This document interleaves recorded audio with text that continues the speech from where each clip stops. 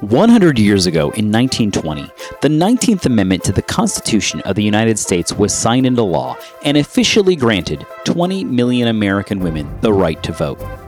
This mass expansion in voting rights was the result of generations of intense activism known as the women's suffrage movement that has had a lasting legacy on the continued fight for equality in America.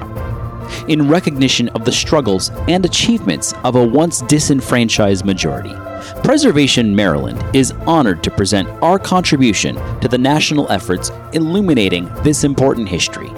Ballot and Beyond. Hello, I'm Diana Bailey, Executive Director of the Maryland Women's Heritage Center. We're thrilled to partner with Preservation Maryland by expanding the Ballot and Beyond podcast project with stories of valiant Maryland women who worked for suffrage. In addition to featuring suffragists, several of these new podcasts also represent significant women whose historic contributions and achievements have led to their induction into the Maryland Women's Hall of Fame. Our mission at the Maryland Women's Heritage Center is to add her story to history to tell our story in all aspects of our lives. We are especially concerned with representing the critical intersectionality of race and gender in the history of the suffrage movement. As new documentation comes to light, we are sharing the important contributions of African Americans and many other diverse women and men who sought equality, inclusion, and justice for all. Enjoy the podcast and continue to share their stories. This episode of Ballot and Beyond, contributed by the Maryland Women's Heritage Center, was written by Diane E. Weaver. The reader is Dr. Diane Weaver. Madeline Ellicott's lifelong goal was to improve the lives of women and children and to secure equal rights for all human beings. She fought alongside thousands of women in pursuit of women's right to vote. She firmly believed that only equal suffrage could right the wrongs against women. Although Madeline Ellicott as a young woman had nurtured a desire to pursue medical studies, with her father's consent, she studied chemistry at Rush Medical School and spent a year at the Polytechnic in Zurich, Switzerland. Her marriage to Charles Ellis Ellicott, a descendant of the founder of Ellicott City, Maryland, made her a relative by marriage to the late Elizabeth King Ellicott. As Maryland's suffrage movement matured, it used its network, as did other progressive activists, to rally support. Women throughout the state, in addition to working for a state constitutional amendment, gathered petitions for a federal amendment.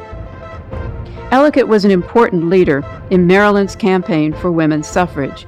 Writing in 1917 to suffrage activist Irma Graham in Salisbury, Wicomico County, Ellicott, vice president of the State Franchise League, referred to an urgent letter from Carrie Chapman Catt of NAWSA, the National American Woman Suffrage Association. Catt had requested information on Maryland's petition drive, and Ellicott responded, "It will be mortifying if Maryland fails to do her duty towards this final drive. It is, of course, extremely difficult, but we should try and do our best." In 1918, with World War I over, national and Maryland suffrage activists returned to the issue they had, for the most part, placed in abeyance. The congressional passage of the 19th Amendment in June 1919 created one final legislative opportunity for Maryland suffragists. Suffrage leaders expected the ratification effort to be extremely difficult. The growing conviction of the inevitability of national ratification was especially apparent among leaders of Maryland Women's Suffrage League. That conviction helped to explain a half-hearted ratification effort. Madeline Ellicott wrote to Roselle Handy in Worcester County, "I fear you will all have the vote thrust upon you before long, and then it will be citizenship schools before there is time for suffrage meetings." Ellicott was convinced that ratification was a dead issue in Maryland. "I think," she wrote to Lilla Crawford in Hagerstown, "we should put very little energy and money in trying to influence the legislature for ratification. They will ratify when the bosses tell them to do so."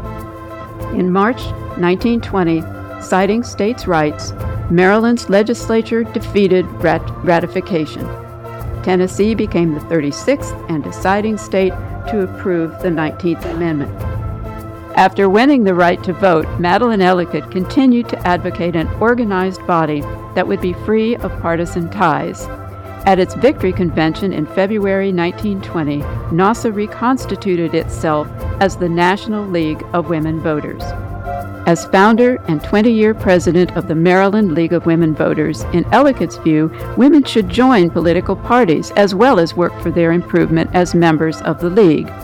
Her enduring vision for the League encompassed bringing together women civic and party activists to pursue goals set by women, not for them.